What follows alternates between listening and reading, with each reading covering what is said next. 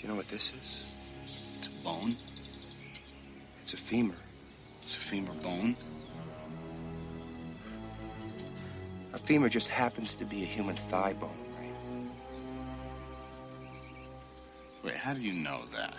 Biology 101. I mean, look at the size of this thing. You think this came off a chicken or something?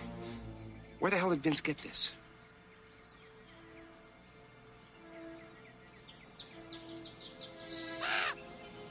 He dug it up from underneath the fence.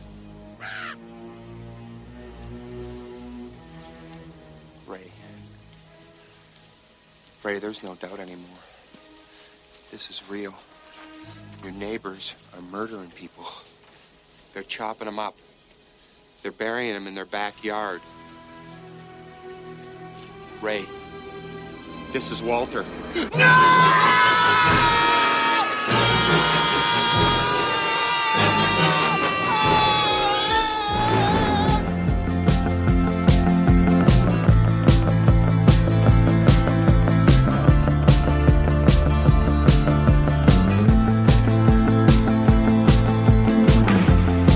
I couldn't see you for the wall. What was that you said? What was that you said before you called? Guys, Sam Herring is... I'm gonna be honest, I don't think I knew about them before I looked up this track. I knew about them because Sam Herring is on a Bad Bad Good Good album that I really liked, and he sounded so good that I was like, who is that? And he's the lead singer of Future Islands, and I kind of got into them that way. I know about this because Douglas introduced me to KXP a long time ago. And their music podcasting has songs from everywhere. And I think this song has featured at least 3 times. I found it so hard to keep up with a lot of those music podcasts where I just couldn't do it. Even like the Tiny Desk live concert things that I try hard to like watch as many new things to like hear new stuff. Like I just can't keep up. I just felt frustrated and I stopped listening to the KEXP Song of the Day stuff. And I never did the Song of the Day. They have like a 2, I don't even remember what it's called. I remember like I stopped listening to that thing. because for the same reason as Andrew. I listened to like a few single song a day podcasts because I can do that in the morning, right? So every morning I listen to that, and then there is All Things Considered. That's all I can handle anymore. Well, because I go on these long walks, they're good for that because usually I just listen to the same albums I've been listening to my entire life. But once you introduce me to KXP, I could go. No, it backfires sometimes because there are songs I don't want to hear. I'm just like, boy, now isn't the time to be listening to this song. There are a lot of bikes. Yeah. We got some bikes in the background, which I think is fitting for at least one of the movies we're going to be talking about today. Did you watch the Tom Segura specials, right? I watched one of them. All right, so there's this joke that he and his wife has that whenever he hears a bike, him and his wife scream, "Bikes!" I don't remember it well enough. I remember part of the reason I watched it was because he was coming here, and I was like, I know Damien talks about him all the time, and I'm like, all right, let me watch one of his specials and see if I like him enough that I want to like go and actually see him.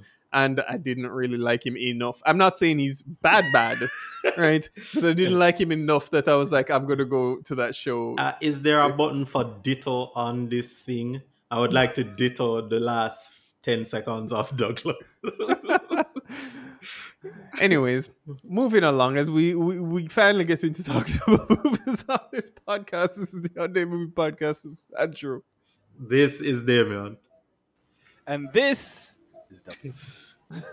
And this week we're here to gather together to once again discuss the works of one Mr. Edgar Wright as we delve into his latest film, The Last Night in Soho.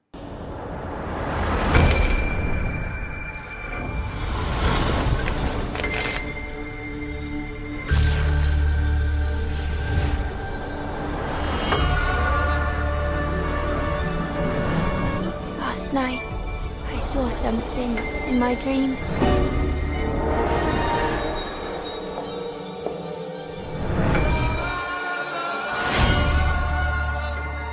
was a girl. And you are? Sandy.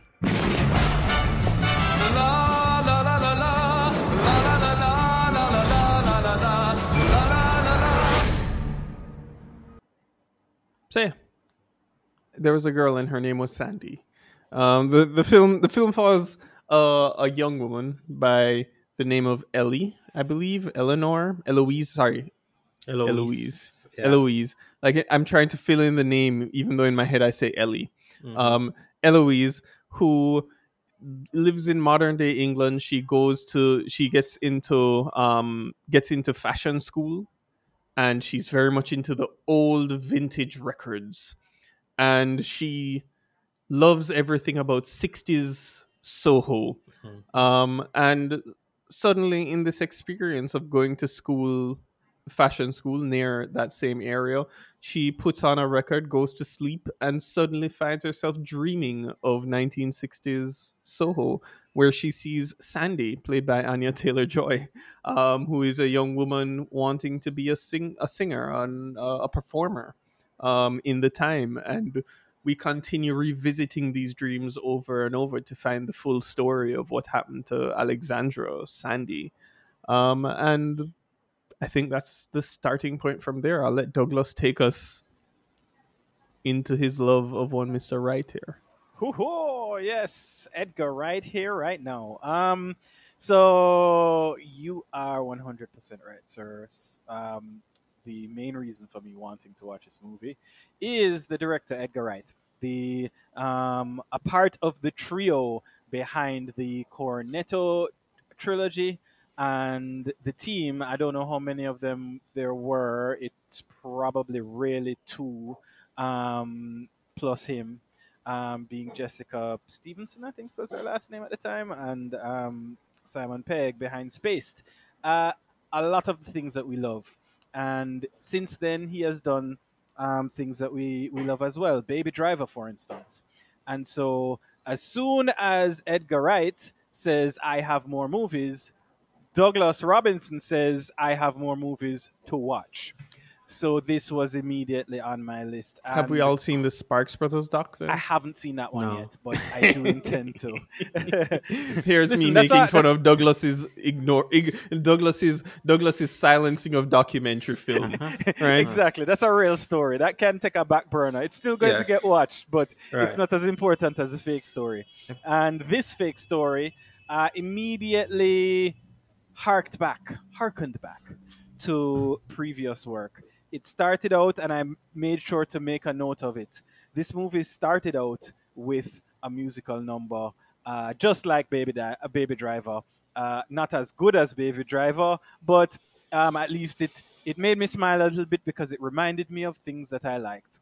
And unfortunately, that was the last time it reminded me of things that I liked. This movie is not for me. This movie ended up being just a horror movie, and I was very disappointed. It's literally just a ghost story.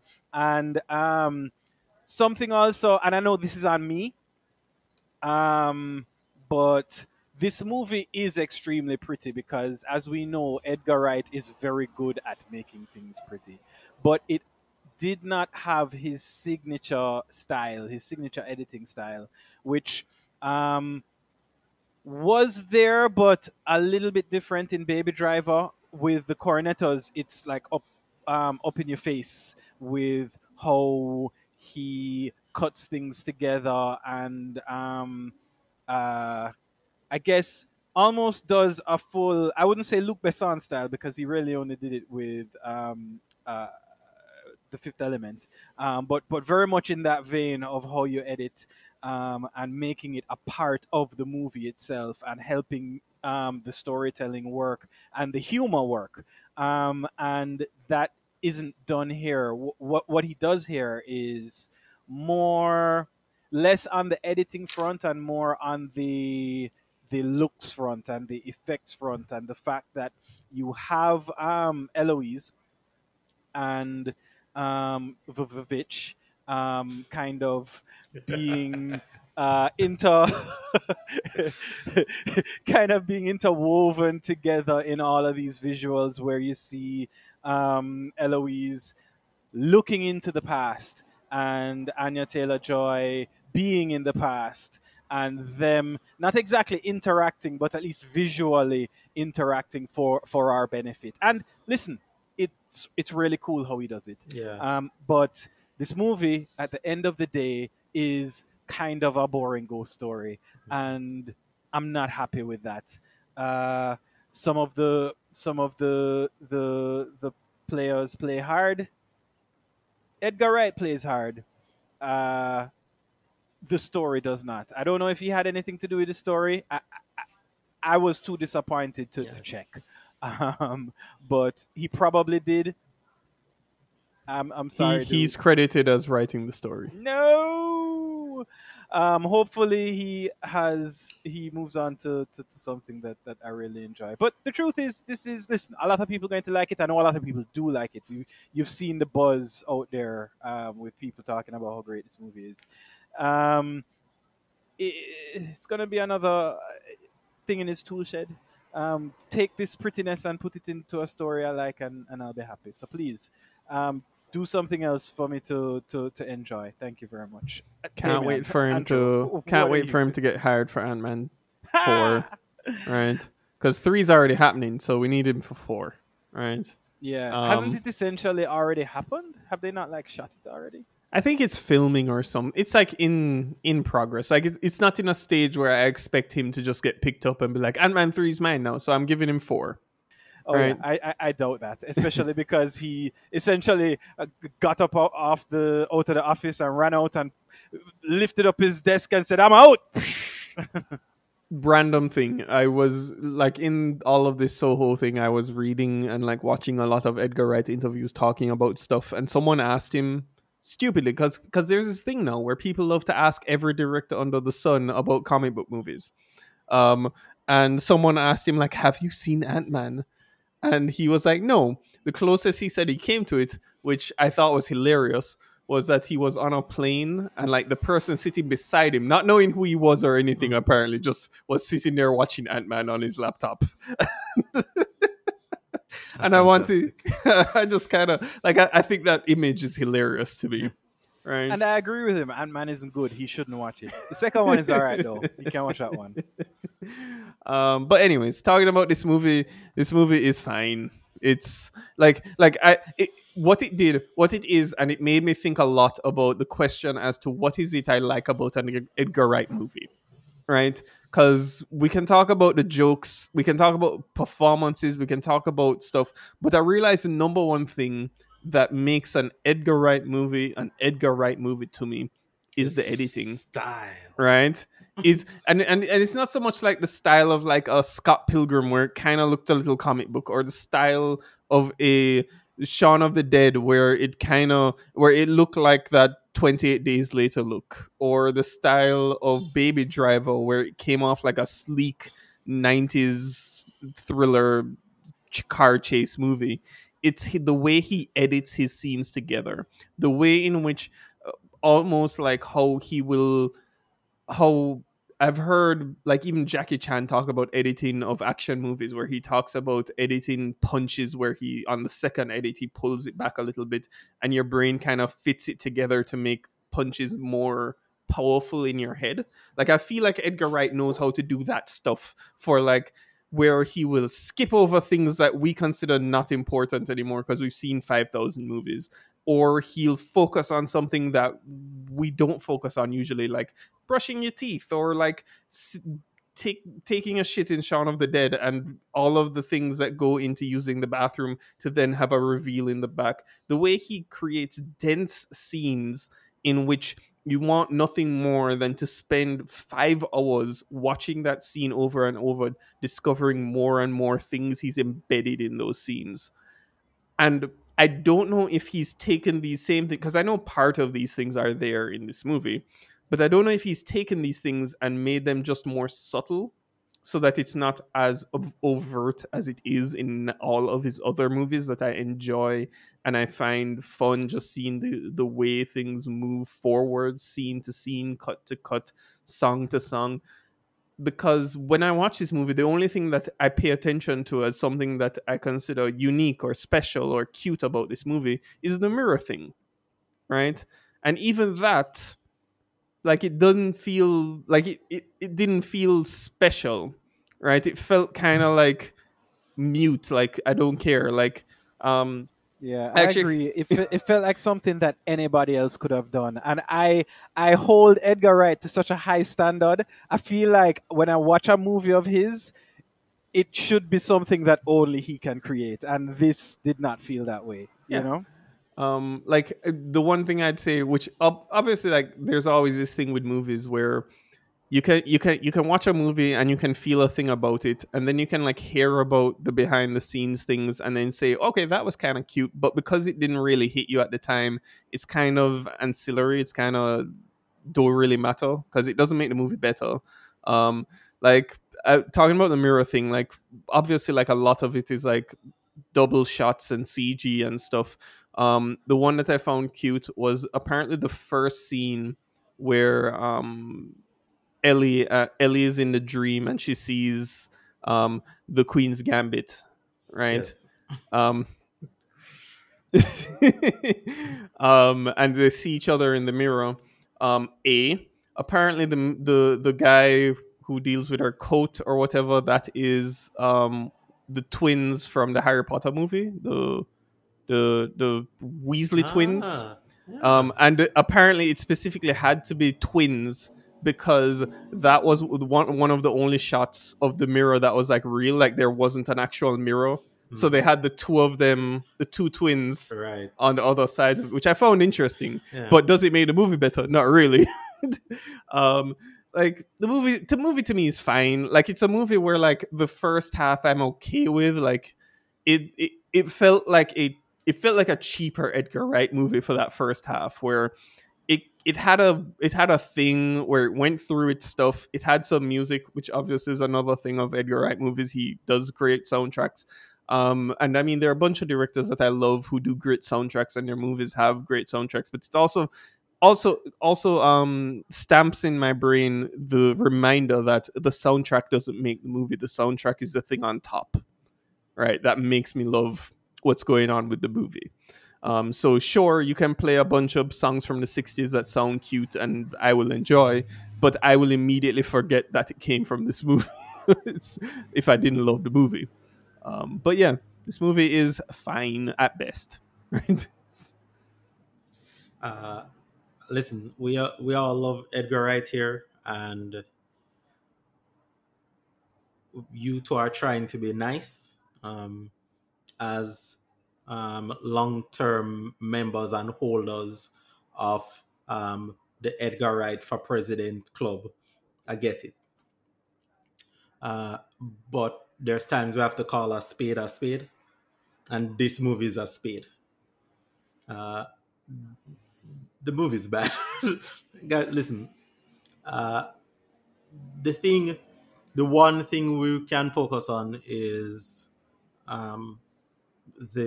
and you've talked about it a little, the mirror stuff. It's pretty cool. That first long scene where she's pulled into the past, and at some point the Vivitch takes over, and you see her like there's this recurring thing where men ask her name, and everyone is like, that's a lovely name, and she keeps changing the name and making the name more outlandish and bland, and all of them do the same thing and say the same thing. And you see her in the mirror, hand to her jaw, bored to tears, because she cannot keep doing this. And I enjoyed that section of the movie. That is the only section of the movie that I enjoyed.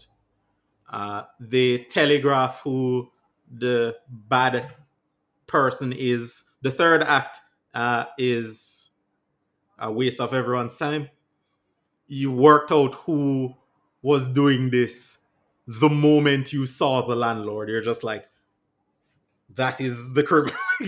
Right? And the entire time I was just like, please let the grandmother be in on this. Let there be something to tie this back to her grandmother, so that there can at least be something about this. But no, everything is on the nose. The mean girls at the school didn't have anything to do with it. She goes to the school her first day. There's a man standing outside the door, and he's like, "Hey, you need help?" And she's like, "No, thank you." And you're like, all right, I guess he's the love interest. And sure enough, he's the love interest. And like, people use this term a lot, especially once Game of Thrones was on TV. But the reason Edgar Wright movies worked is because they subvert a lot of your expectations. His movies on its face look like one thing, and then he works ridiculously hard to make them something else and feel fresh. But this movie is none of those things. No part of this movie is entertaining. None of it is fresh. And Douglas is like, oh, this turned into a horror movie at the end. And I was just like, did it though? Where's the horror at the end of this movie? No, this you and I will agree that this movie is not scary, but this turned into a paint by numbers ghost movie, which people will call a horror movie. Like, the one thing I'd say is that, sure, maybe there's some telegraphing. I mean, I don't think I fully saw it. I don't know if it was that I wasn't caring enough to like piece things together. But I did really like the like whole thing of Terrence Stamp in this movie is just ridiculously great.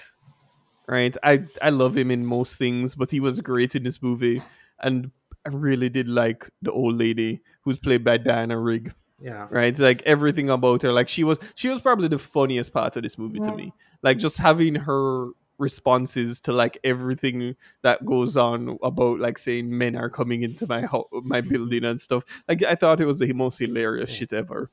Right? Like, no men in this building after 8. It's like, all right. That makes sense to me. Listen, I, like everyone on this podcast, wanted to love this movie. Because it said Edgar Wright name is on the marquee. You're just like, Edgar Wright presents, and then it wouldn't matter what is underneath that. We're going to watch that documentary, even though it's Edgar Wright. Even though it's something Douglas clearly doesn't care about. No one cares about it.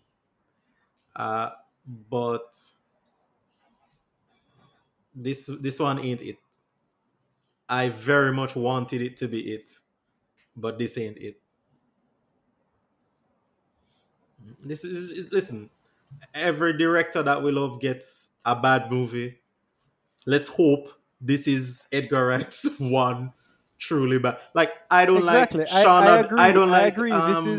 This is his only bad movie. No. And that's exactly what Damien just said, which means that he has agreed that he likes Scott Pilgrim. Right. I am not the biggest Scott Pilgrim fan,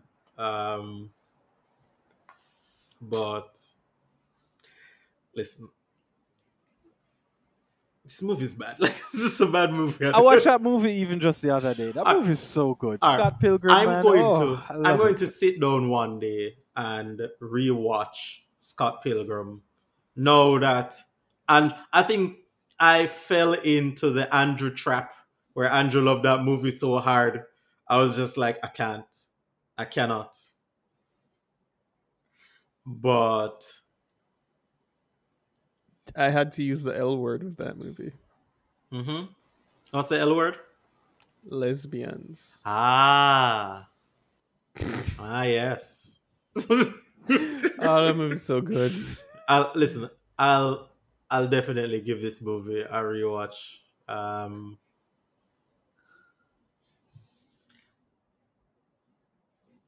Look, dog.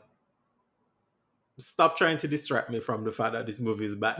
This is just a bad movie. I love Edgar Wright, but this movie is not great. You know, It's a dud. Move along with life. Yeah. Listen, he's made such classics that this won't even be in his footnotes. Like, I'll be like, oh, Baby Driver, Hot Fuzz. Spaced. Yeah, like he's done enough to mint him as one of the greats. So, listen, everyone gets something wrong. Yeah. So moving on to the next movie we're here to talk about. It is the latest film that won the Palme d'Or. That is... I'm sorry, Messi won the next film? What? Yeah. The Ballon d'Or? Yep. Okay. Titan.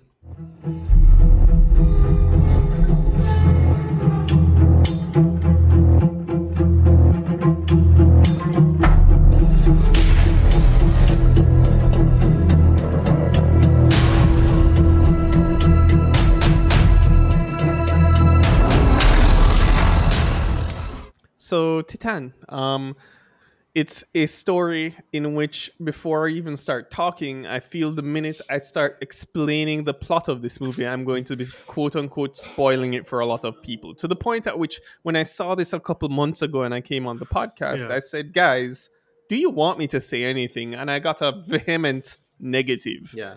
So I very much want to start by saying to everyone listening to this, if you've not seen Titan and you very much care about Titan seeing it, just pause now, skip ahead to like the check mark that I'll have in the show notes to move to like the what we've been watching section. Come back when you feel like it. But we're going to talk Titan, and I can't promise that we won't speak about certain elements of it throughout. Listen, any attempt to try and understand this story is a fool's errand.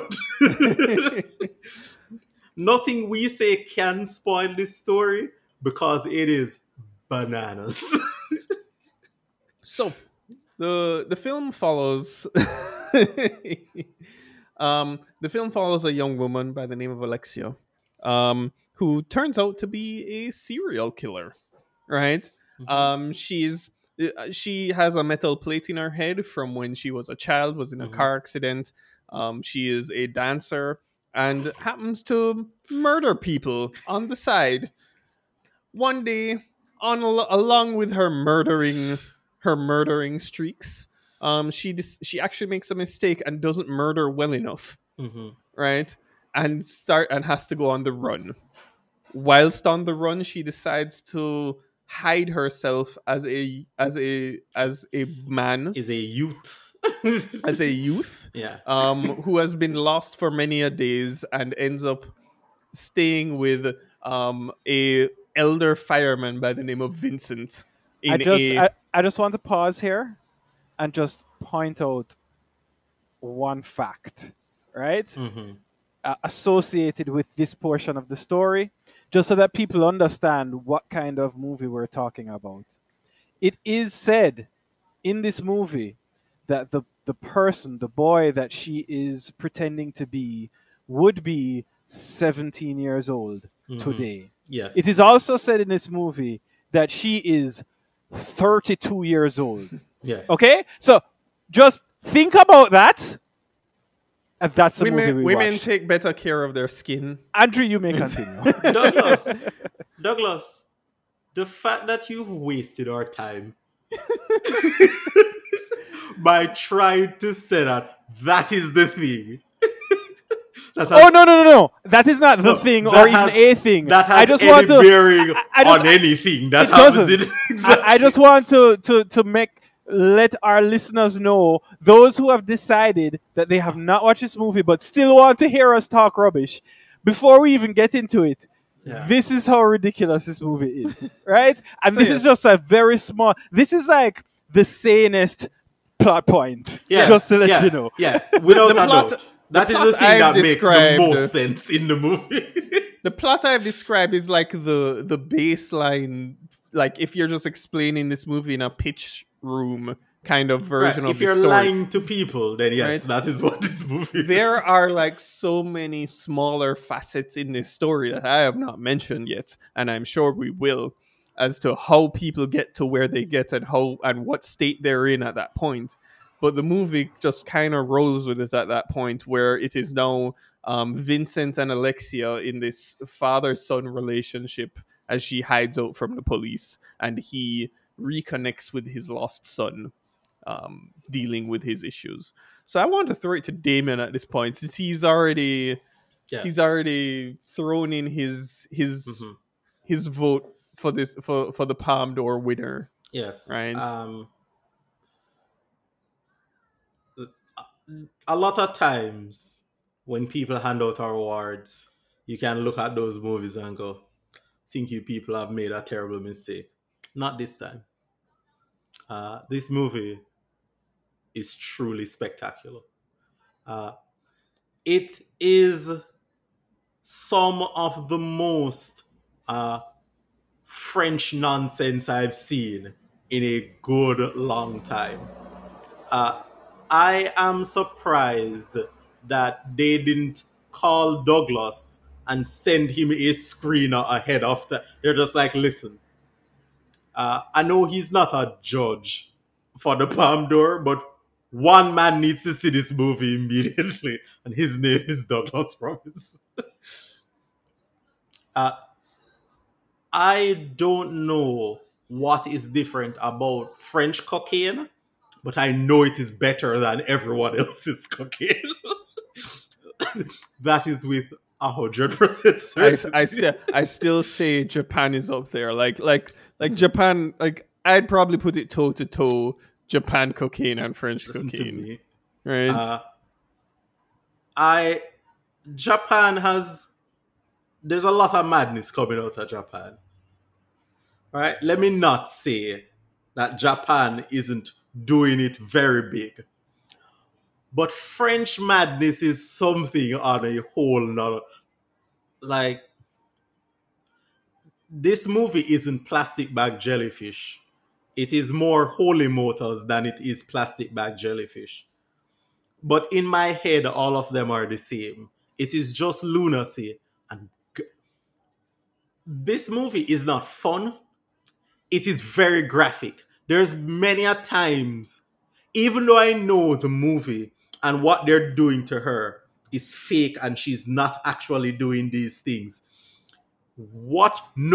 having your brain think that and still seeing it on the screen, it does not help. The amount of times I had to look away from the screen because they're not shying away from anything.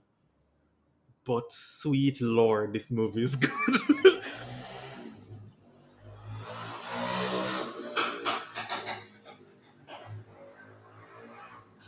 That's me doing donuts in the street for the listeners.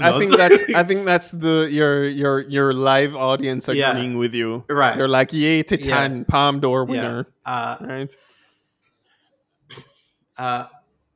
Andrew touched on, as lightly as he possibly could, what this movie is about? ?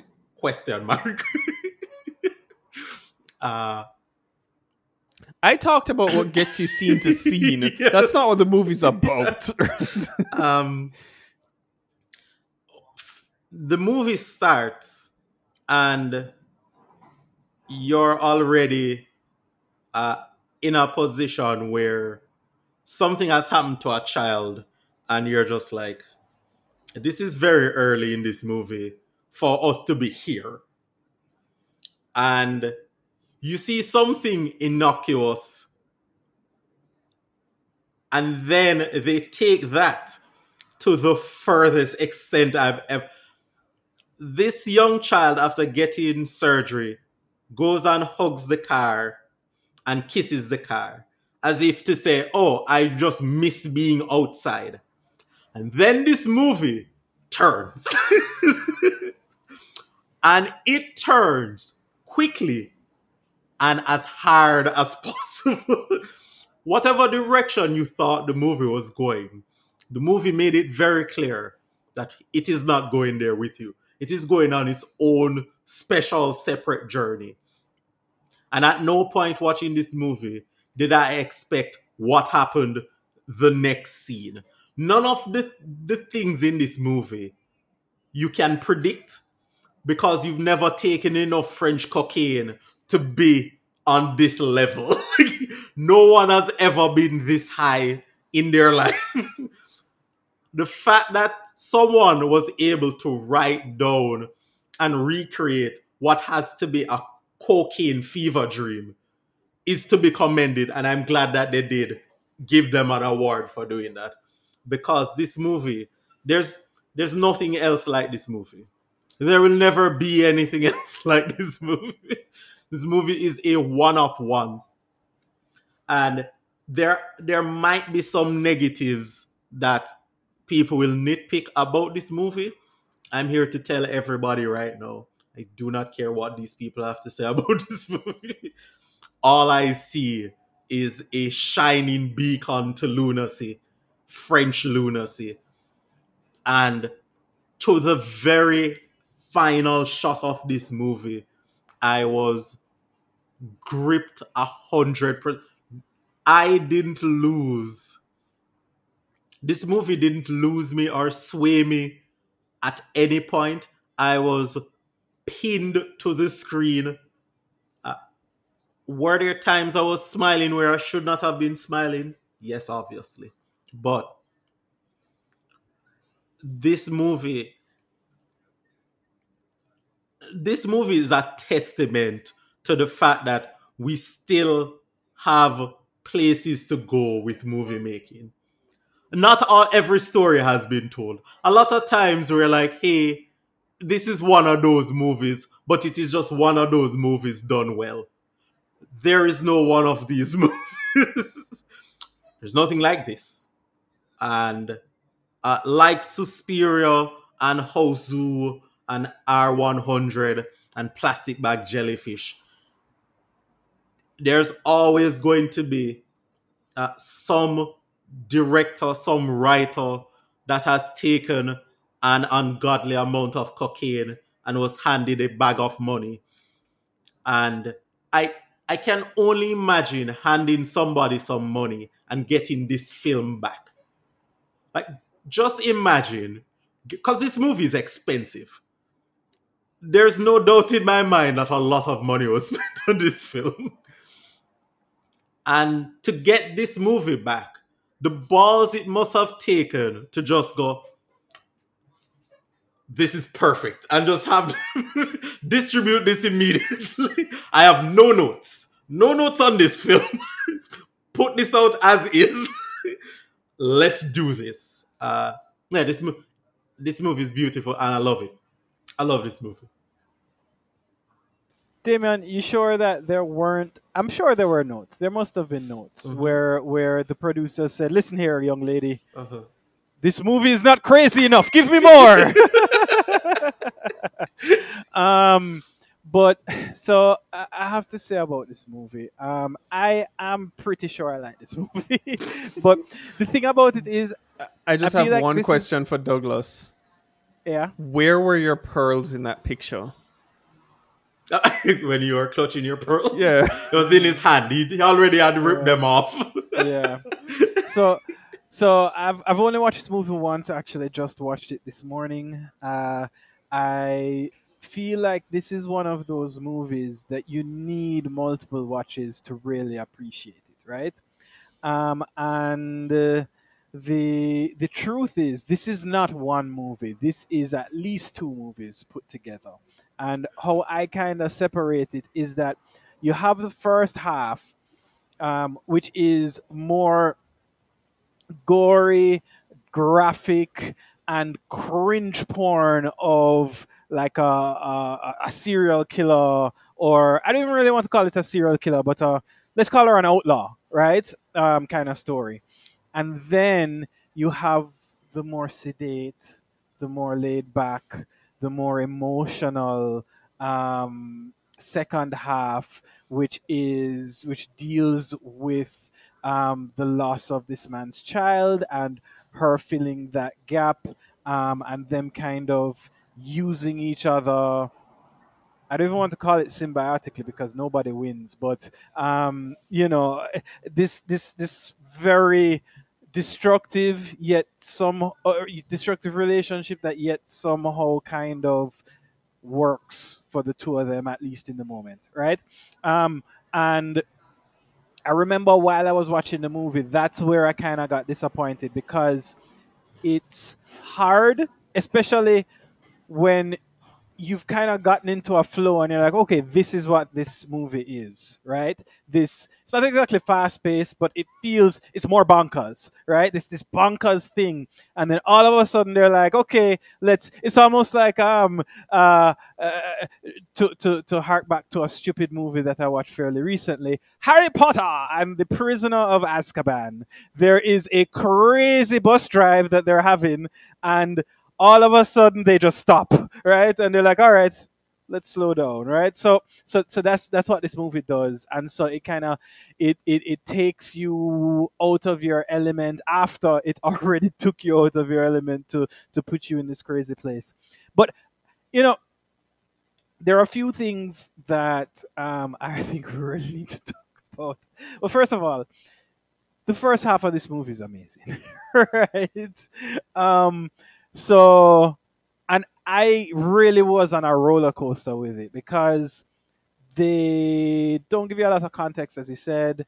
They kind of start you off with her as a child, and I love her coming out of that surgery, looking at a car and being, "I love you, car," and hugging it up and kissing it. There is something about her doing that just shows.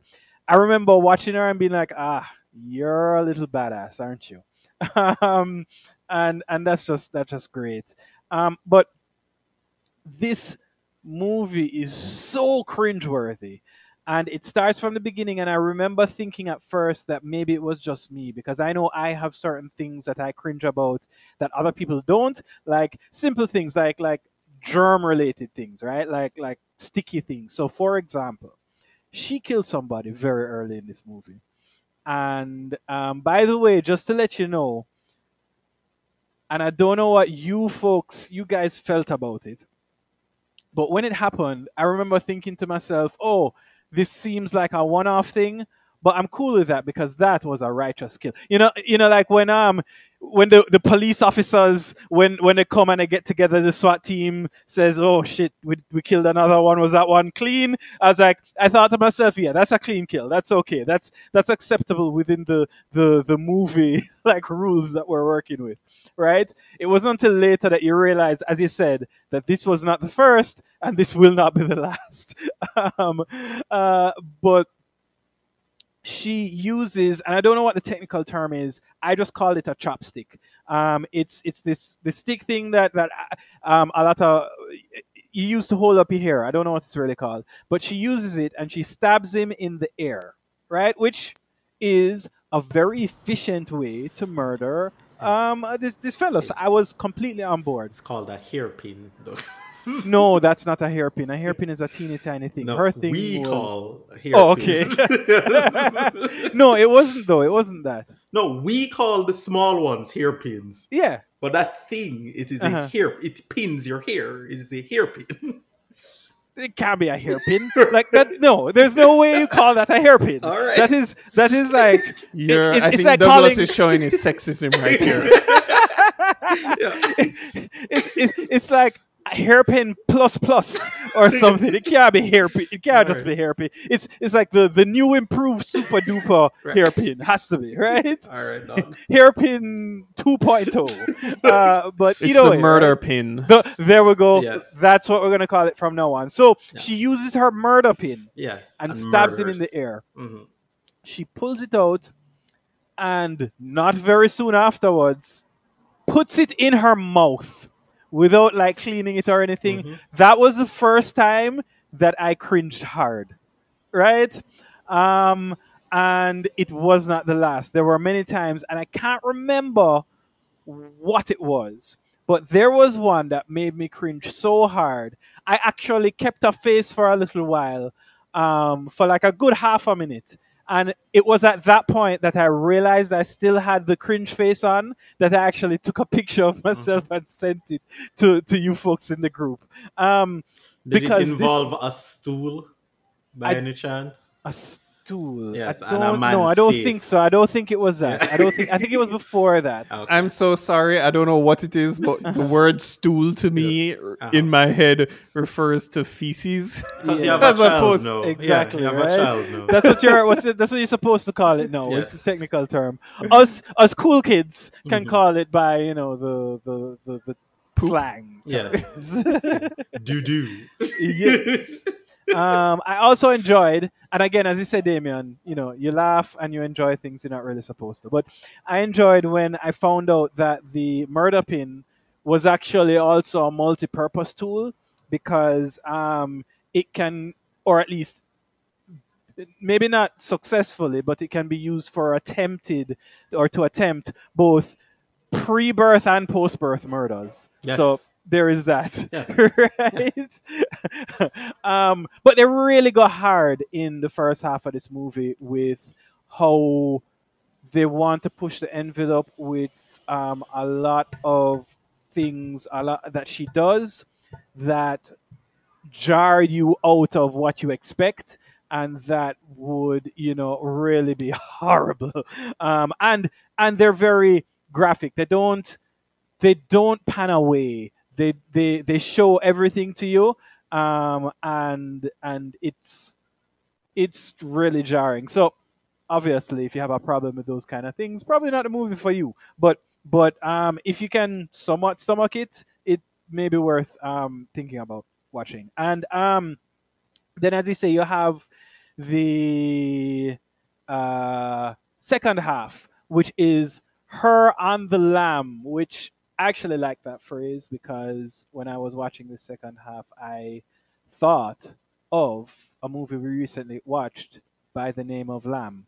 It was very similar in tone, I thought, this second half to the Lamb movie. And actually, in a way, the concept is similar as well, right? Because this is now where you get to this whole concept of,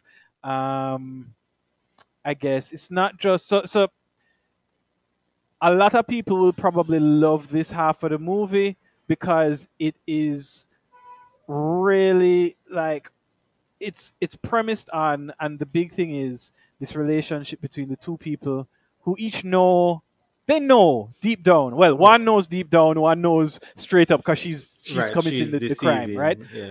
But they know that deception is happening here, and they all kind of say, you know what, I'm going to let it happen. I'll allow it because they need something, right? They need some sort of this fella needs whether it's emotional support, this hole that has been generated by the likely death of his son, and he needs that filled. And she, of course, needs to not be arrested. And also, she is pregnant with an inanimate object. Again, just like Lamb. Or by an inanimate object. Is that better, Damien? I see your face making over there. Are you claiming that sheep are inanimate? When they're listen here, stop it. Yeah, I thought the analogy you were going to make was Not human. Not even that. Someone taking in some. I thought the taking in of her and pretending she's family is the connection you made with Lamb. Because that man knows. Yeah. But but it's weird. It's so weird that it's she like was so never pregnant though. In Lamb. What? In Lamb. No, Lamb was never pregnant, but Lamb is the result. As far as I'm concerned, the result of something unholy. Something, yeah. Well, I don't want to say unholy, but like something unholy, Doug. There you go. Yes. And that's what this. Some unholy motors is going on, right? Yeah. The most unholy motors. Yes. So it's actually on two levels a very similar thing. But the truth is, my connection didn't really have to do with the content, even though it's so weird that the content is so close. It had to do more with the tone of it, and how subdued. subdued it was, and how the pacing was. Also, I like how everyone was matter of fact about the city. Like, at no point did the movie treat the thing that was happening as strange or outlandish. Yeah. Clearly it is, but the movie is presenting it as if it's just a thing that can happen. Yeah, exactly. And even when the other firefighters, because this fella's a firefighter, he's the chief firefighter. One in particular. How much do they pay firefighters in France? Because I'm going to go over there and go make some money. Because boy, that man's house is nice. No, I don't think you ever saw his house. Or at least, I mean, it looked a little weird because that room was rather big, but it seemed as if that room was just a room inside of the station. No, man. There's a point where it looked like a military barracks where they had like houses that were on the barracks, and you got one of the houses, exactly, right? But it definitely didn't look like. Okay. All right, maybe listen, there's a lot. There of were a madness couple happening. nice houses, but in the early part when she was like at her parents' house or some friends, but there's a part apparently her father's a doctor, so that where he's like, "Hey, fight me," and that scene when they're playing the music and fighting. I guess, I mean, in my head, I was just like, this is a big space for a fireman. But anyways, also remember, that part's not important to this movie. In better places, I think that those folks actually get like paid proper money, a wage on which they can live. I mean, they might not be rich and wealthy, but they can live all right. That seems ridiculous. They should come here. Let us show them the way. No, they should not come here. No, no one should come here. Please don't. But and that's the thing, right? And yet another thing that really connected me, or made me make the connection between two of these movies, was at the end of the day, there's some movies, right, where, well, maybe a lot of movies where you kind of feel like it wasn't necessarily meant to be anything other than a job, or something that was cookie cutter, or something that was just fine. Neither of these movies, as much as we either love this one or probably didn't really like the other one, but neither of these movies could you say that this was ever meant to be just, I guess I came here for 9 to 5, or they didn't actively like have a vision for what they wanted, right? Both of those movies are exactly what they wanted them to be, or at the very least, there was a specific vision that was approached with tender love and care, and that is like, I think, something that needs to be applauded, especially nowadays. I mean, it's been a thing from day one in terms of, hey, they're always going to be big blockbuster movies, whether they're cowboy movies, whether they're superhero movies, whether they're these like sexy neo-noir movies, whatever they are, right? But it always is a sight to behold, whether you love it or hate it, when you're able to watch a movie like this, when you say, you know what, it may be for me, but it may not be for me, but boy, this person's swinging for the fences. And this movie was, I'm still not sure if I'm 100% on board. I need to watch this movie again, but boy, this movie was special.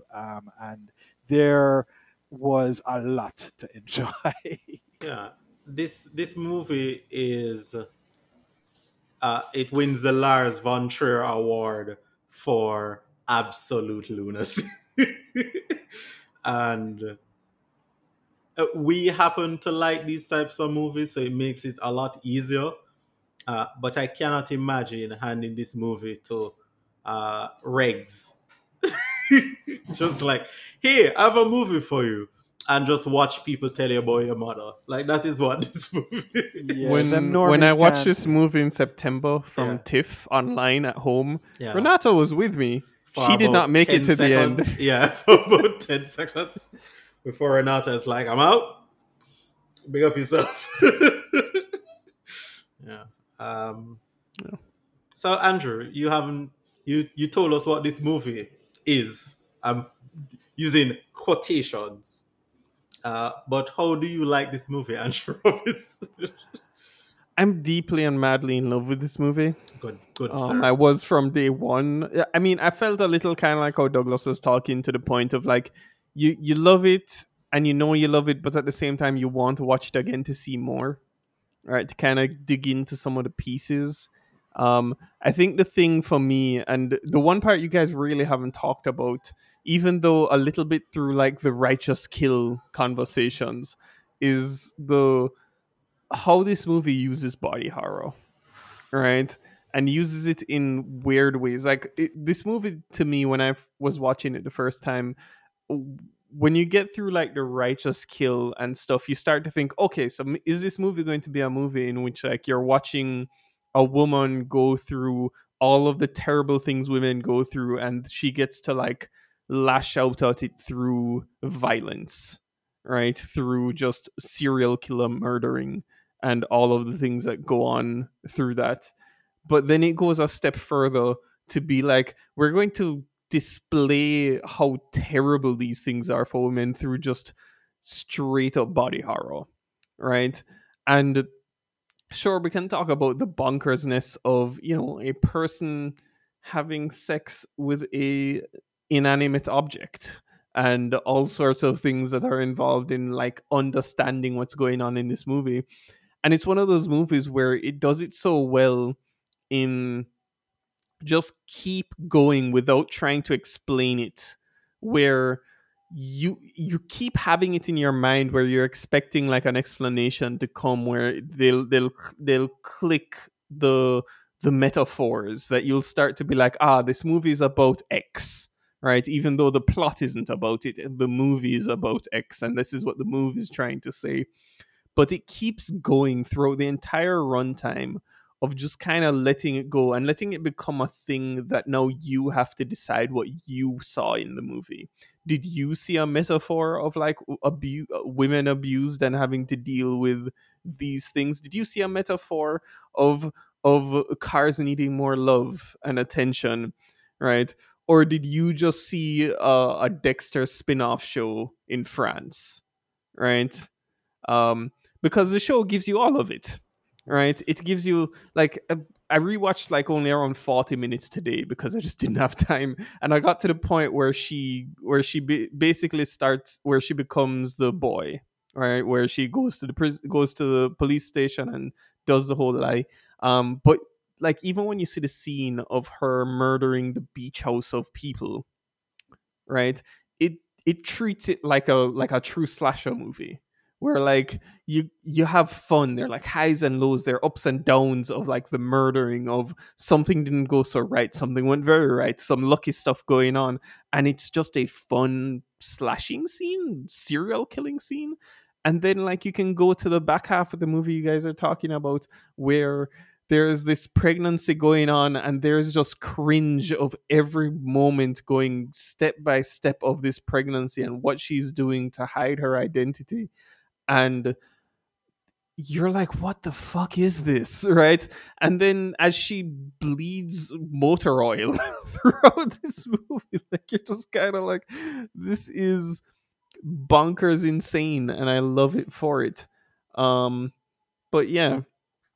Titan, it's fantastic, pretty fucking good. Yeah. Yeah, it was pretty good. Pretty. It's just like, it's movies like these that make me glad that I do this podcast with you idiots. Not that these movies wouldn't surface over time, but like having the ability to watch this lunacy and then having people to talk to about it. Because the last thing you want is to watch something like this and then have to look around and be like, oh no, I can't tell anybody about this. You're talking about my experience of 2 months ago, where I was like, I want to talk to someone. And then you guys are like, no, not yet. Yeah. It wasn't our fault though. We didn't go to TIFF. This movie and movies like this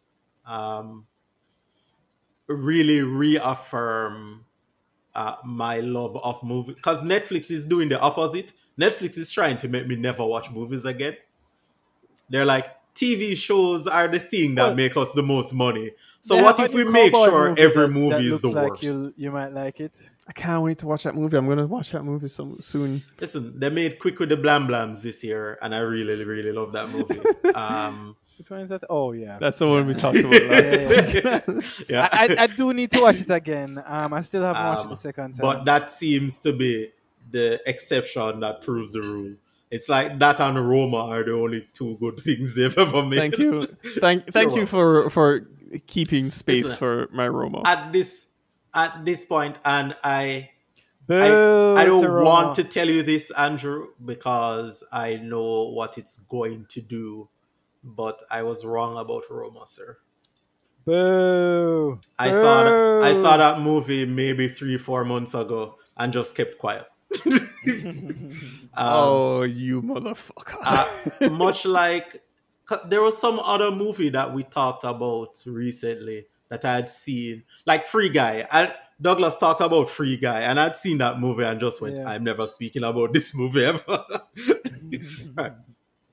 But I did rewatch Roma, and it's okay. It's a good movie, Andrew. I mean, you knew this. But yes, Andrew, I was wrong, and apologies. 10 Hail Marys or whatever it is we do at this point. Who knows? Who cares? But yeah, you have to take an offering to the Alfonso Cuarón shrine. No, thank you. No. What I'll do instead is ruin everyone's childhoods by talking about Cowboy Bebop. Oh yes, I want to talk about Cowboy Bebop. I mentioned it in the chat. Where are we on the heat check of this show, guys? There's one episode that I genuinely enjoyed even more than its anime counterpart, and that's the one with Faye's mother. I very much enjoyed that episode. Everything else is below the benchmark, but that TV show is fine. Yeah, exactly. The source material is great. This live action adaptation is as good as they were ever going to make it. The casting is spot on. Oh man, I love Jet. I really do love Jet. Jet is incredible. Spike is incredible. You had said that Vicious was ridiculous. He is ridiculous. The more I see him, the more I like him on screen. That me too, actually. So at the time when I said it, I had only watched maybe 2 episodes. But yeah, he's good. He's good. So who I really like from the core is I love Jet and I like Faye a lot. To be honest, as much as I love Johnny Cho, because come on, who doesn't love Roldy? But he's fine. He's not anything that like I think of as being super positive. But he's actually great, whatever. It's actually something I think about with like story structure of like all of these things is that our defined protagonist in a lot of shows is the most bland most times. Like he's clear cut, like I must be good, neutral, and just do good things, while all the characters around you can be colorful and fun, like Faye and Jet and Vicious and all of those things. So like I kind of get why like he would be our least liked, even though I think he's like an iconic character if and only for style. Right? Like I did think it was fun that they had like the Matlock scene where he had the same suit, like 5 or 10 of the same suit in his cupboard. In his closet. That's pretty good. It's it's strange to me to watch this show where like I don't want to be that guy who's like, just watch the original. But everything that I watch in this show, as much as eventually I got to the point where I'm like, this show is okay. Like I enjoyed it as well as I was ever going to enjoy it. Right. And I got into like Jet and Faye and they were fun. Even kind of liking some of the changes they decided to do, found it fun to like see how they like cribbed episodes and merged them and like did sorts of weird stuff with them. But at the end of the day, my brain is always sitting down and going like, I just want to watch my anime. And listen, Cowboy Bebop, more so than most animes, was truly iconic and absolutely fantastic. I like you, Andrew, and I think like you, Damien. Even though you were much more on the it is not as good as the cartoon side of the argument, but it sounded like you thought it was fine as well. Yeah, I had it. Yeah. So the thing about this show, right? A couple of things. One, overall, I thought it was fine. It was okay. It was a decent TV show. What I will say is that I really disliked like the last 2 episodes, I think. So much so that as the last episode was closing, I was actually, based on recency bias, going to say, what's that? Andrew What's Robinson? that, Andrew? I'm responding to Douglas's statements. Fuck those episodes, and more importantly, fuck Ed. Yeah, right. Well, hold on. Right? But based on those 2 episodes and recency bias, I was going to be like, you know what? I agree with everybody. This show is the worst and I hate it. And then, in the last 2 seconds of the last episode, Ed came along. And now listen, Ed cannot work in this live action television show. But after the 2 hours of absolute rubbish that I was watching, for them to just bring in like a physical form of a carbon copy of a cartoon, I really enjoyed it. No, I know it can't work. I know I probably only enjoyed it because I hated the last 2 hours that came before it. But I really enjoyed that, like, what, 1 minute, 2 minutes that Ed was just like, woo, just like the cartoon. Is it? And it was fun. But overall, the show was fine. One thing I will say about the show that I think the big change, well, it's not really a big change, but the big thing that I saw as a change that I thought actually was interesting was the technology.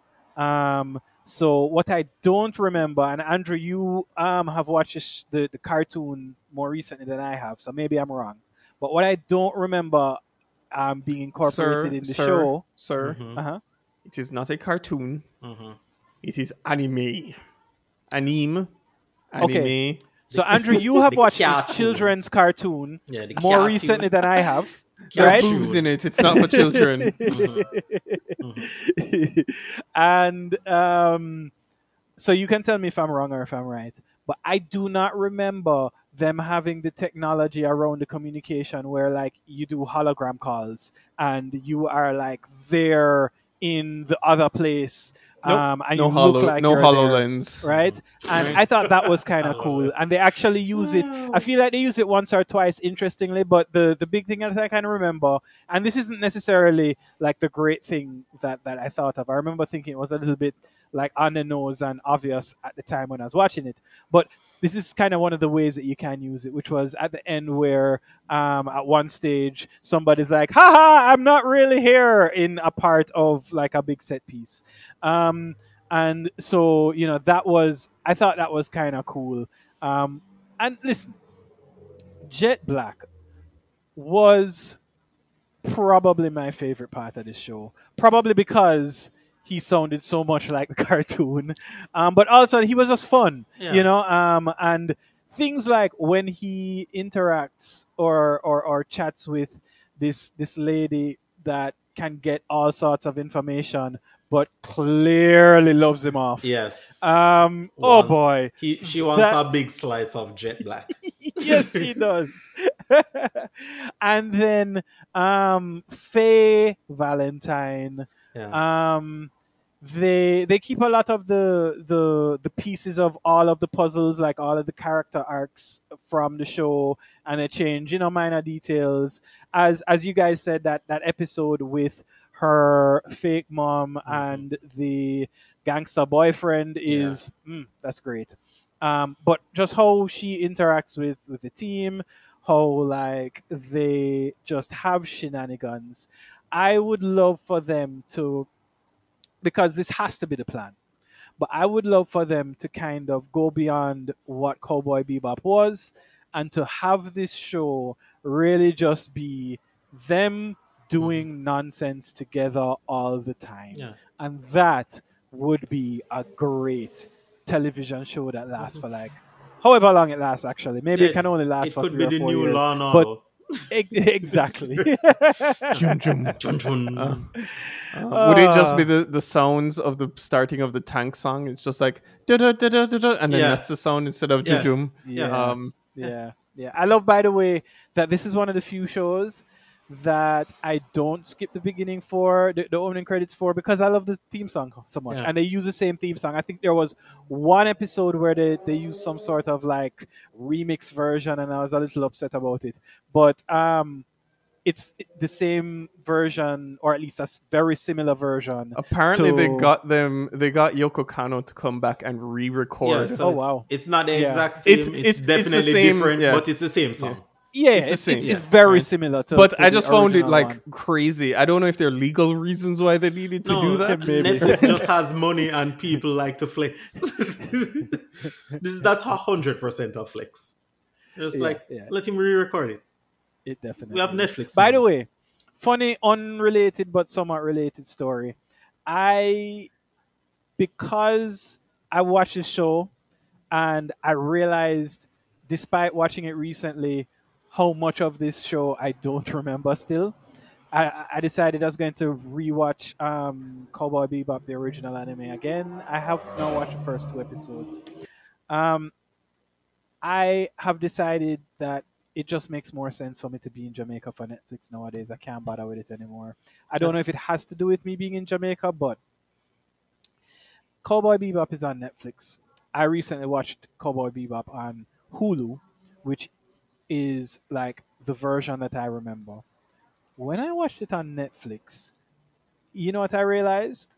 It's the strangest like detail. But the version that Netflix has, again, maybe it's because I'm in Jamaica now and not the US, doesn't have English credits in the opening scenes. All the credits, all the words are in whatever, I don't know if it's kanji or You can just say Japanese.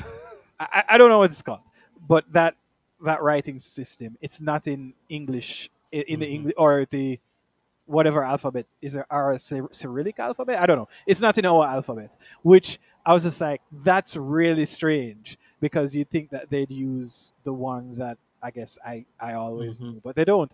And so that's interesting, and that's also how I found out that I can't watch Hulu anymore, because Shield is being a pain in my ass. I can watch it on my computer, but Shield has some sort of error that I clearly need to wait for an update for. Thanks, NVIDIA. I mean, your version of Shield, the old version of Shield works perfectly fine. There you go. Yeah, I'm getting the PDEV error, which I know is an error that is always associated with an old version of either an app or the thing that the app is running inside of, which means I just need to wait. So I'm just double checking my Blu-ray that I have, and all the credits are in English text. Yeah, that's how I saw it on Hulu. And why I'm really upset about the Hulu era is because the great second season just popped up like a few weeks ago, and I still have not been able to watch it. I'm waiting for The Expanse, so I can watch anything else. But there's something I want to talk about Cowboy Bebop, and I mentioned it before, which is like the style thing, right? Which is like the style that they're trying to capture, the style of anime. Like, it's not even like they took the characters and they made John Wick, but everything is Cowboy Bebop, right? Everything is Spike, Faye, and Jet and Vicious. They really, really wanted to make you feel like this was animated but with real people. And not just in caricature, but even in color grading, in how things are shot, in how things are just presented in the world. Even when you see even action scenes, like they frame it in ways, but it's almost impossible. And I wonder about these things. I think a lot about how animation is created and how it is edited and how it is structured. I think back to the video Tony Zhao did about Satoshi Kon, where Satoshi Kon was talking about editing and talking about how in animation, somehow, some reason, they're able to use less frames to show you a thing, and your brain is able to register it and understand it. Mm-hmm. While with live action, like you need more frames. I don't know what it is about it, the mental, the coloring, the way things are done in a film camera, where you can't really get the contrast between objects to be as crazy, or it just looks wrong, kind of thing. Mm-hmm. And it perturbed me to see Cowboy Bebop basically making frame by frame recreations of sequences. Like even in the first episode where you see the red eye stuff with the guy and the fight scene that comes with that in the bar, where in the anime, and maybe it's just I have all these things so fresh in my mind, where they switch between the first person perspective and what's going on in the scene, and the ways in which the anime is able to quickly switch between, and your brain can kind of just get everything, and it makes the TV show feel almost like it's in slow motion a lot of the time, where there's scenes and shots that just feel like I'm like, why am I still on this shot, right? And it just felt wrong, right?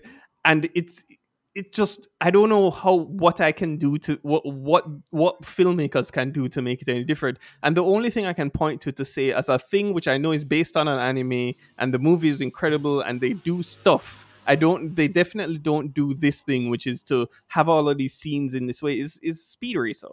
Right? Like that's the golden standard in my head for someone making live anime. That's not the standard, right? For anything. Like this show just feels like so much of movies, of art, of these sorts of entertainment. It's one of those things in which you can tell that everything you watch, someone spent an inordinate amount of time making right.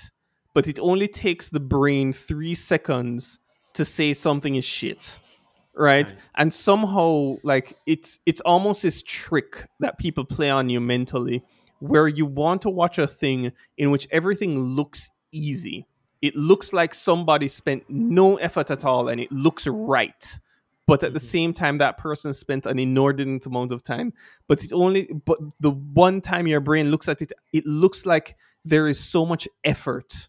Like you can feel the effort in everything about this show, and it just comes off as being not good. Not before we talk about stories or any of that kind of shit, right? It just doesn't feel good. Right. So I spent some time, I don't remember when. Lockdown has been 14 years. So sometime in the past 14 years during this quarantine, I spent, I think, 2 hours having someone break down 15 minutes of Akira. And off the back of that, I watched someone else, I think Wired. Wired has this lady who is explaining the Uncanny Valley. And basically what those two things come down to is when you see reality, your brain instinctively knows what reality is. And so whenever something comes close but isn't quite right, your brain picks it up immediately. Because we've been trained and evolved all throughout time to pick up subtle differences in what is supposed to be there and what isn't supposed to be there. That is how we stayed alive and are here now. But with animation, because it isn't reality, your brain does the thing that it does with audio. If you put audio, if you write down what you're supposed to hear even if that is not what the actual audio is, your brain will make the leap for you. Your brain is just like, this is what's supposed to happen. And so that's how it works with animation as well. You know what's supposed to happen, so they are able to animate instead of every frame. They can do every half frame, every quarter frame, in order to trick your brain into something being faster. They can purposely skip frames to force your brain to say, this is happening faster. Yeah. And you do it with animation, no problem, because that isn't real. You don't know what it's supposed to look like, so it comes off as stylistic when you see it that way. The thing with movies, though, is that we've been trained all our lives to watch movies in 24 frames. If you turn on frame smoothing on your TV right now and have your TV insert up to 5 additional frames at 120 hertz, you will immediately see it and go, I do not like any part of this. Take this nonsense off of my screen. And it's also why certain things work better in animation, right? So, for example, Crouching Tiger, right? And I'm not going to use Crouching Tiger as an example because we all love Crouching Tiger. Right. Those kind of effects where you jump and you kind of just float in the air, you immediately say, something looks off with that. Yeah. But when you see it in a cartoon, you're like, oh, he's flying. Yeah, he's flying. It's Kamehameha. Yeah. It's fine, right? Yeah. Or like when they're running on the top of tree leaves, it's the same thing, right? Your brain is like, this is your nonsense. Brain is like, oh, this is fine in cartoons. Yeah. But in real life, you're like, look at how those leaves are moving. He's not actually walking on that leaf. Silly movie. So it's why they're like, for a long time they couldn't get actual flight in movies to look good. It just looked like trash because in your head you're just like, that is not what this is supposed to look like. And even nowadays, some of those like flight stuff or whatever, especially when it's all CG, like when the people move in certain ways that are just too fluid, you're like, that doesn't look real. Nice try, guys. Yeah. And so when Cowboy Bebop tries to do both, because it's making a standard TV show in standard TV show ways, but it's trying to copy the style of this cartoon. Especially you who are very familiar with both the source material and what television is supposed to look like. Your brain is struggling to piece both together. And instead of doing that, your brain is actively screaming at you, this is wrong. What's terrifying is that there's people who can't see these things because there's people who, from the day they bought their TVs, frame smoothing was on, and so they've just seen everything like that and don't know any better. And for them, this just look fine. I wonder if this show, quote unquote, looks fine if you turn on frame smoothing, or like they shot it to be used in frame not for you, because it almost looks like a show, like it feels like it should be smooth. It's too late for you, Andrew. If you turn frame smoothing on, you'll stop watching TV. Your brain will keep shouting at you that this ain't it. But so like in video games, right? After up to a certain frame rate, the brain is just like, yeah, man, this is smooth enough. But they've done studies where the further you push the frame rate is the better people are able to adjust. So your brain adjusts to whatever you give it. So while 30 frames a second feels good, if you bump it up to 300 frames, you'd think, no, after 120 frames, I'll be fine. But once you get to 300 frames, if they cut that frame rate back in half, you will immediately go, this is not going to work. I do not know what is happening here, but I do not want this. And it happens with audio too. When you had bad headphones, the music sounded fine. You bought better headphones, and your brain didn't have to do as much work. And so you get used to that. And so if you put on back the headphones you used to listen to, and play the same music, your brain will go, let me be very clear. I don't have time for this. But you're like, brain, I used to listen to those headphones, and they're like, sure, but I don't want to listen to it now. Right. You'll find it fatiguing, hard to listen to, but you used to listen to music on actual garbage. Just a box with a speaker magnet. You're just like, this sounded great. If you try playing anything, if Douglas ever gets his old speakers back and like tries to listen to music through them, he'll kick them straight through the wall. But the brain is remarkable at what it will do. Listen, if you have 3 hours, I can send you 2 links so that you can hear the experts tell you. But that's not a great way to use 3 hours. What you can do is watch Titan again. That's what you should. Or I can start the Cowboy Bebop anime again. Or, since you have 5 days, you should start watching The Expanse, is what you should. So yeah, listen, Cowboy Bebop is fine. I'm sure people who had never seen the source material would probably like this. But there's no way for us to know because we can't travel through time. The best thing I can say to this show is it got, as I mentioned, it got to a point where I was fine with the show and I enjoyed what it was doing. And I started to get hopes to be like, all right, cool.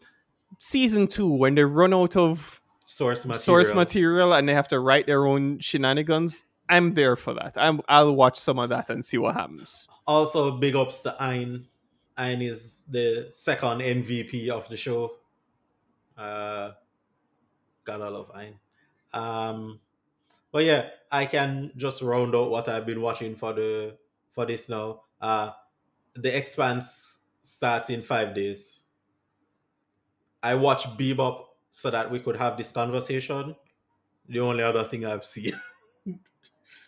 So in Expanse Watch, where are you?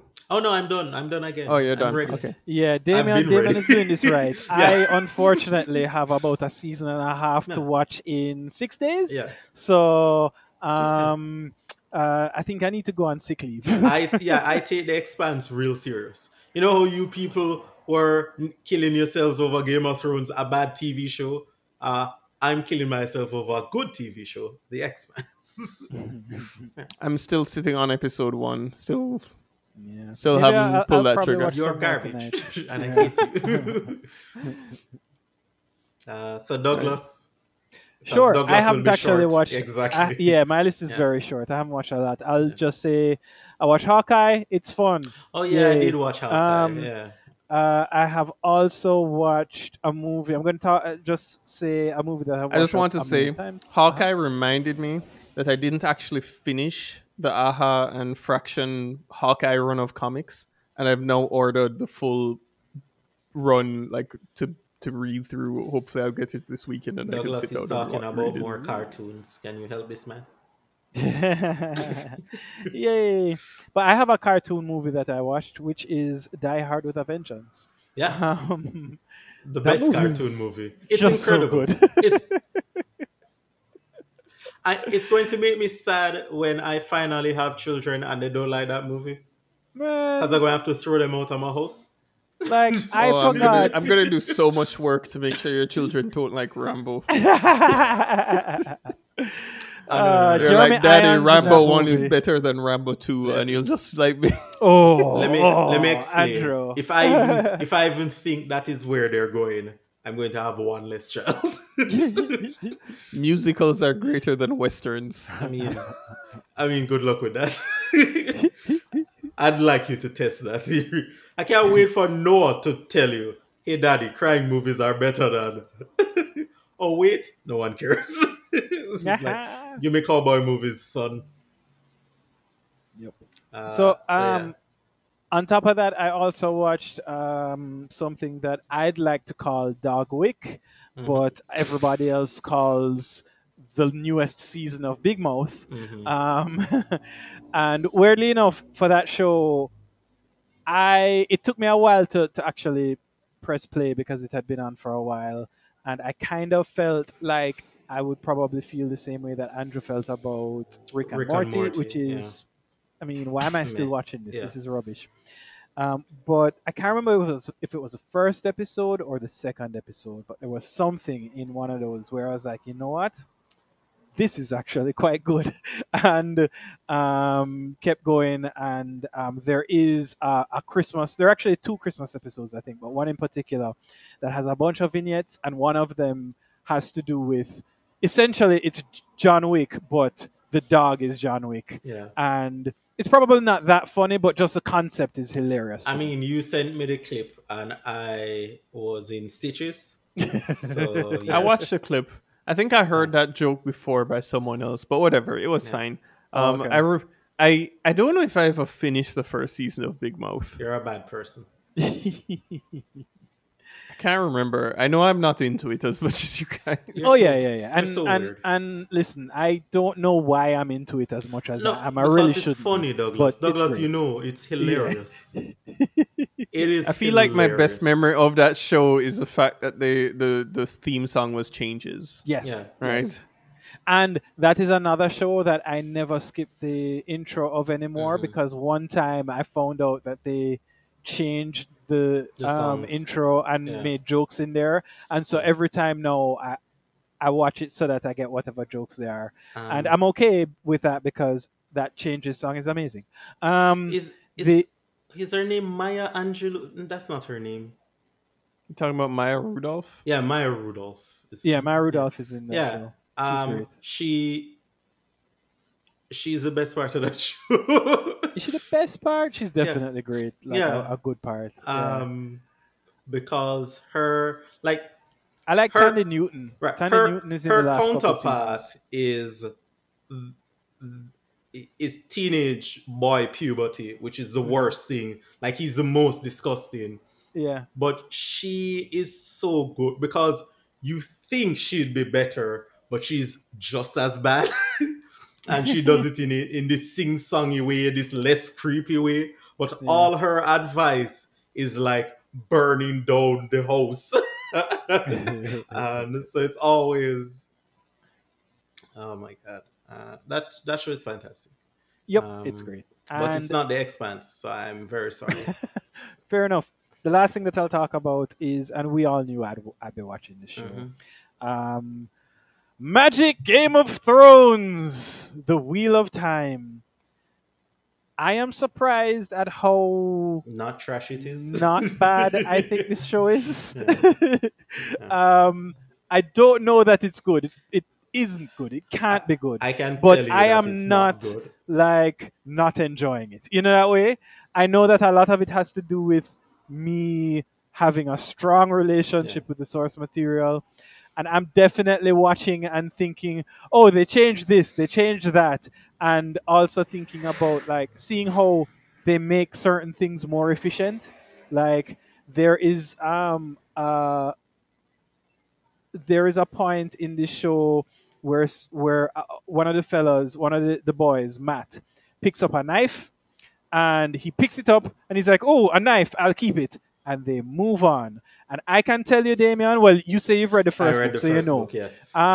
There is like 2 or 3 chapters about how he gets that knife. Yeah. And yeah, like I remember when I saw them do that, I was like, yeah, that's all you really need to know about this. He has a knife, and eventually it will come up. Yes. It will come up. Yeah, it will come up. Yeah. Right?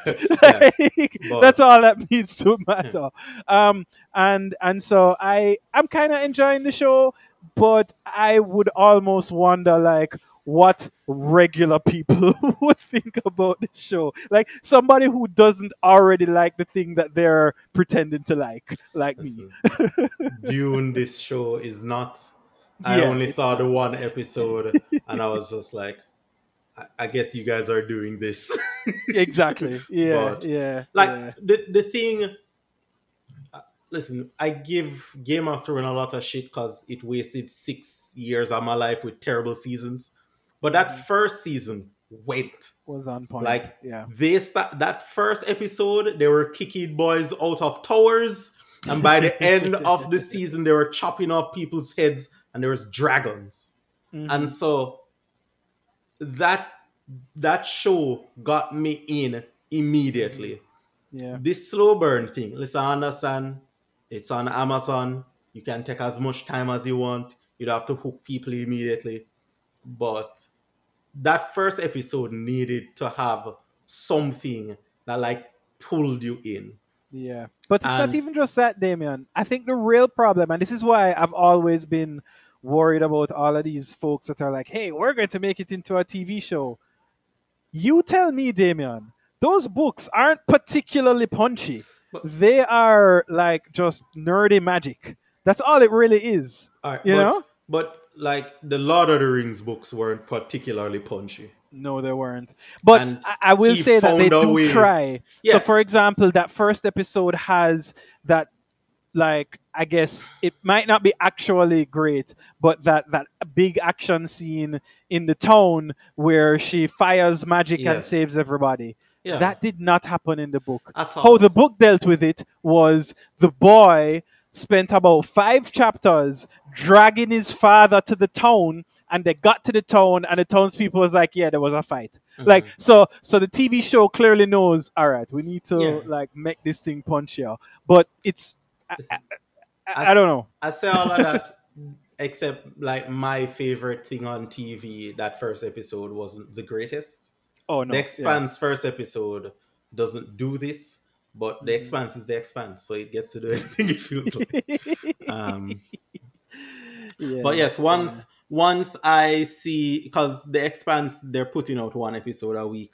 So yes, they are. So after I see that episode and watch it, say 3 times, I will start watching other things to fill the time. I assume the first week they'll do what they've been doing lately, which is the first week is like maybe 2 or 3 episodes. I don't think so, because there's so few episodes. And apparently they're like all feature length. So they're all like an hour and a half. I think there's like 6 episodes and all of them are an hour and a half, something like that. But yeah. I'll keep watching Wheel of Time. I should. There's a laundry list of stuff that I need to I know, right? There's really is a lot of stuff, because I mean, I haven't watched it, not for lack of trying, but I haven't watched a great. Yeah. I still haven't watched Jungle. I almost said Jungle Fever. Jungle Cruise, which came on Disney Plus a few weeks back, maybe a month ago now. There's a couple Netflix shows that I want to watch. There's not Netflix shows, sorry, Netflix movies. Netflix in the next couple weeks. Netflix will have The Witcher, which of course I'm going to watch a second season of. And there's so many things. There's a couple Apple shows, like I've been in the middle of watching Dr. Brain, which is actually, it's kind of cool. It's kind of okay. And plus there's a Will Ferrell show on Apple TV. Like there's a bunch of things right now that are on. It's the end of year flurry. Yeah. Right. Speaking of end of year flurry, Andrew Robinson. How does it look outside? Yes. Well, no, it's been fine for the last few days. It's been good. So what I've been watching, and I will once again do this in the order of level of interest I expect from you guys, low to high. So I'll start at the lowest of interest to you guys. King Richard, the Venus and Serena William Smith movie. I'm very excited to see that. It's fine. I figured as much. It's strange where like there's a point in the movie where like, you know, Will Smith plays Richard Williams, the father of Venus and Serena, and he's like in the ghetto court, like playing tennis with them, and then there are like some gangsters showing up, and in my head all I could do as I had the song of the Fresh Prince of Bel-Air playing where I'm like, it's just the Fresh Prince all over again. And stuff, but the movie is good. It's strange to me where like it's obviously, as much as it is the story of Richard Williams, and you can put as many grains of salt into the story they portray versus the real person, because on top of everything else, I generally don't trust movies like this where they're based on real people who are still alive to like tweak what's said about them, and also, when you see a movie developed like this for Will Smith, where like Will Smith isn't out here to play a dirtbag, right? You know, he'll do a little dirtbaggery for the sake of like saying it's a character, but he doesn't. He will. I don't think Will Smith will ever make a movie where he is like completely abhorrent, right? But this movie to me is like a cross of The Pursuit of Happiness and Moneyball, right? And I kind of respect like the Moneyball vibes to it. I really really love Moneyball. It's like one of my favorite of those ilk of movies. Andrew likes Moneyball. That's new. Wait, let me check. Is that in the bingo card? Yeah, just checking real quick. Okay, all right. Yeah. And Will Smith does Will Smith things, and it's fine. Moving down the list, I finally watched Venom 2, Venom Let There Be Carnage. Yeah. I think I've come to a life decision that I think I'm a Venom person. I think I've decided, like, arbitrarily, I'm going to like these Venom movies. Right? I understand that they're bad. Right? That they are super cartoony and dumb. But they're super cartoony and dumb. Mm-hmm. Venom goes for a night on the town, and it is genuinely funny. Yes, there has been this rhetoric going around on the internet, and I have completely bought into it, that Venom is a rom-com, right? Yeah. Between Venom and Eddie Brock, where they're in a relationship, and the movie takes a structure of it. Like, they go off of part one where now Venom and Eddie are together, and they're doing their best to work together to, like, Venom is like, Eddie's like, Venom, you can't eat people, and Venom is like, I must be Venom, and like he does what he can to accommodate, but they're still like clashing with each other, and it's ridiculous. The sad part about that movie is the parts of that movie that don't work are the superhero movie parts of the movie. Yeah. Where it's just Venom and Eddie Brock being dumb. And also, at this point, the voice of Venom is Bane. Yeah. you just hear it and you're like, that's Bane. Like you could put a little bit more mask muffling onto it to make it more Bane-y. There's a point where Venom takes over the shopkeeper. Oh, it's so good. And they don't realize what is taking place for a while. And then he obviously gets caught. And they start a running gag where Venom hits Eddie Brock's fiance. Venom hits him. And so he is doing the most. And it is never not funny. The problem is there's a movie in between those. I have chosen to ignore that. That movie, Douglas, is real bad. Don't worry, I will eventually watch this movie, and I remember not liking the first one, and I think I'm going to try and watch the first one again too. Watch it again. Because I felt like, just like what you're saying with this one, Andrew, I remember at the time thinking maybe there's just something that hasn't clicked, but it could click, and based on what I'm hearing about this one, it could. I'm down for shenanigans. We all know this. There's not that many shenanigans, though, Douglas. I just letting you know. I love seeing the off-screen gun that's been pointed at Michelle Williams to keep her in this movie. Oh, no, you mean the bag of money that they have? It's called a paycheck. Yes. This is giant pile of Sony money. They're just like, listen, we'll let you go. Like, she's never coming back in any of those movies. It's clear that they're transitioning away from whatever these movies are. But who I'm actually upset about is Tom Hardy. I would love for him, not to do...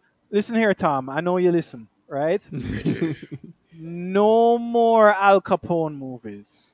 But... you have to let him do it. I'd love to see another Locke.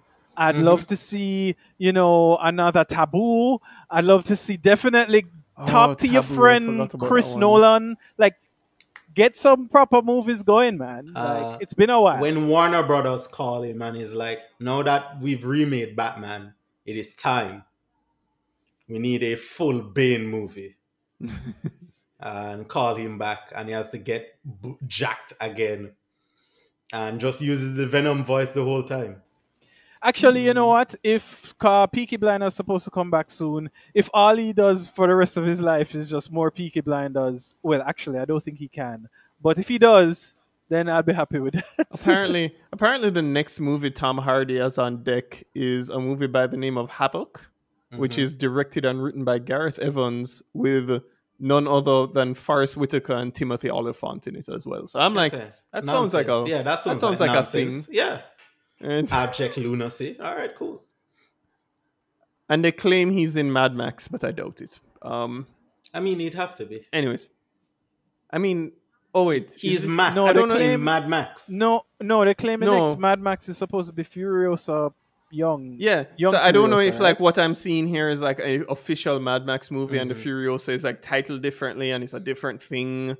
But in my head, like, because I know the next Mad Max is supposed to be Furiosa, I just see the title, and I'm like, I don't know if that's Hollywood a real movie still yet. Sexist as shit, so he's just going to be there at some point, being Mad Max. Like, it's a Furiosa movie, sure, but he's just like Speaking the last of one. sexist He was Hollywood. in that movie, but that wasn't his movie either.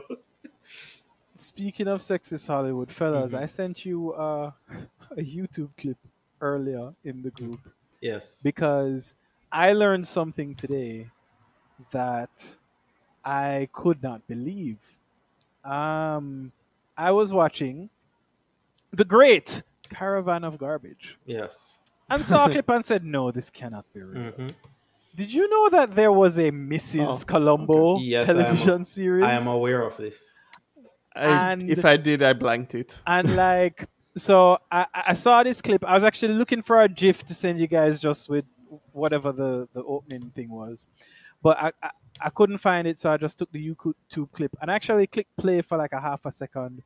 And it literally starts with her washing clothes. And I was just like, really? Really?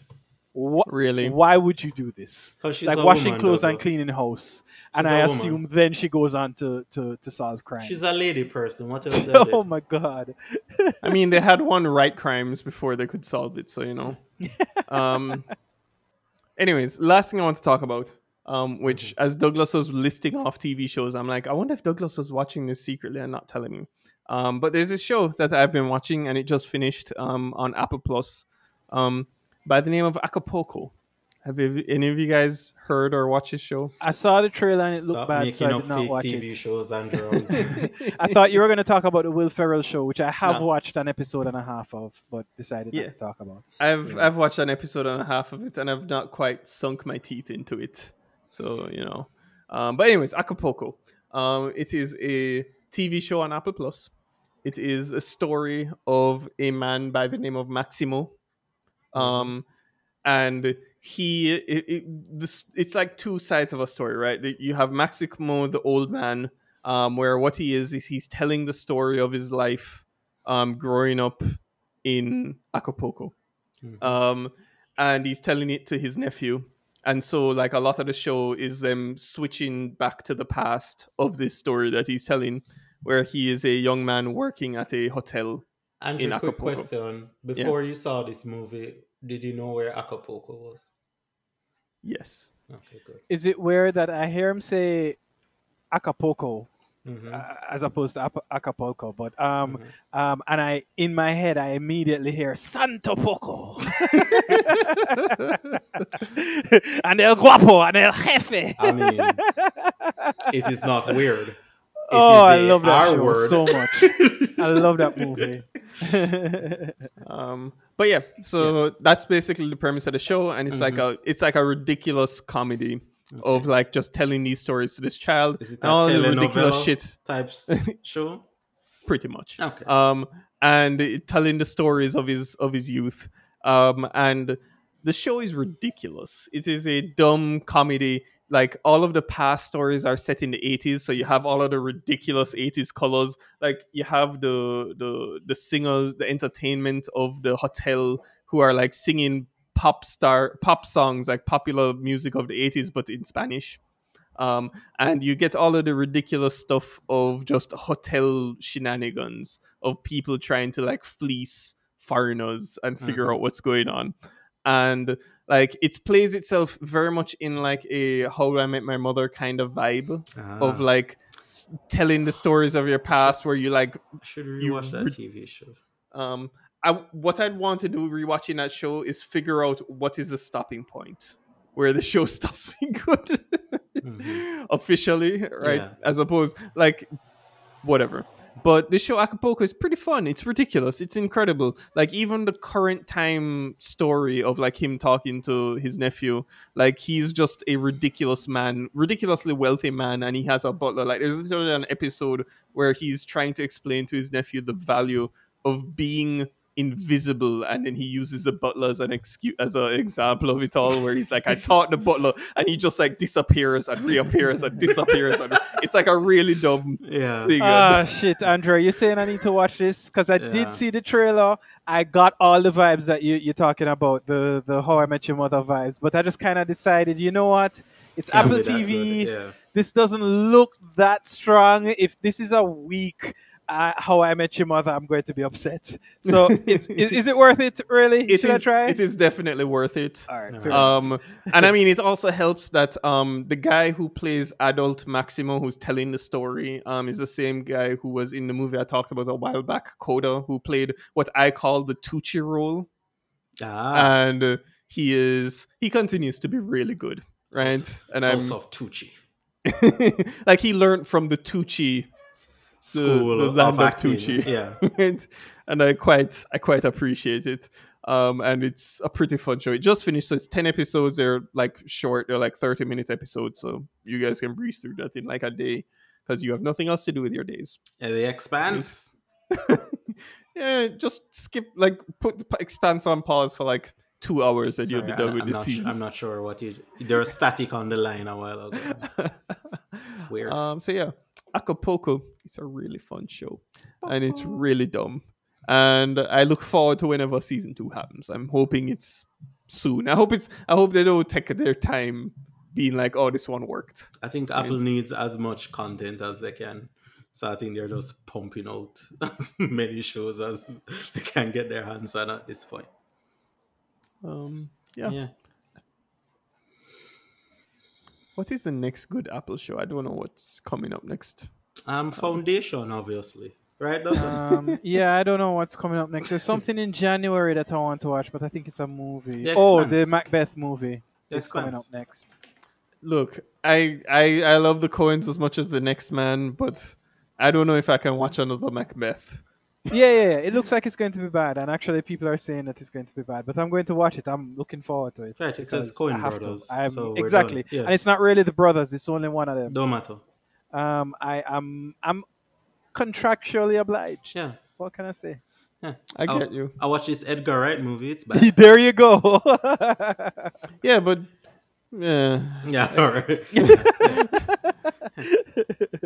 Listen, like there's directors that if they say they're doing another Macbeth, you'll cringe, but you're going to watch it. Yeah, you'll do it begrudgingly, but you're still going to. Yeah, are we tired of it? Yeah. Like, you feel about Macbeth how I feel about all World War II movies, but you still end up watching them.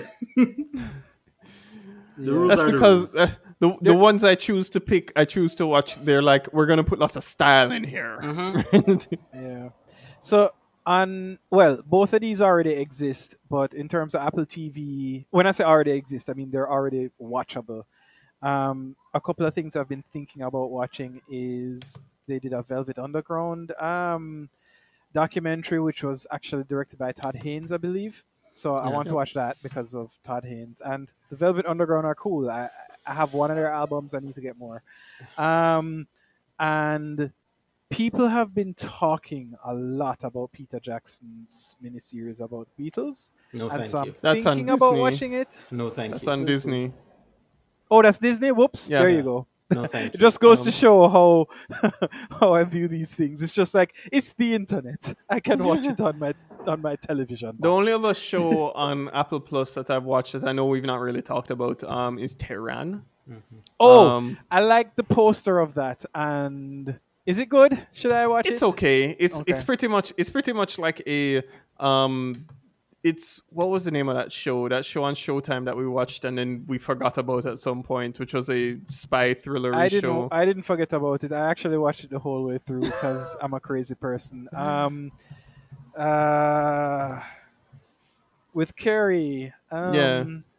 It's that show, Yeah. but now we are now the Iranians, right? And there's a young woman who is the spy, and you go through that, and it's a pretty fun, like, thrillery show that just kind of goes. But it's one of those shows where, like, you know that they will, if they have the chance, they'll make it work. But I'm really not looking forward to it continuing. I'm like, all right, it's done. Let's be done with it. Yeah. But yeah. Yeah. That's kind of all we've been talking about throughout podcasting land. As Wikipedia tells me they need more money. I should give Wikipedia some more money. You know what show looks like? Well, it doesn't no one actually told look me good. about how many people cried, but it's too late to say you're sorry. How would I know? Why should I care? Please don't bother trying to find her. She's not there. Well, let me tell you about the way she looked, the way she acted, the color of her hair. Her voice was soft and cool, her eyes were clear and bright, but she's not there.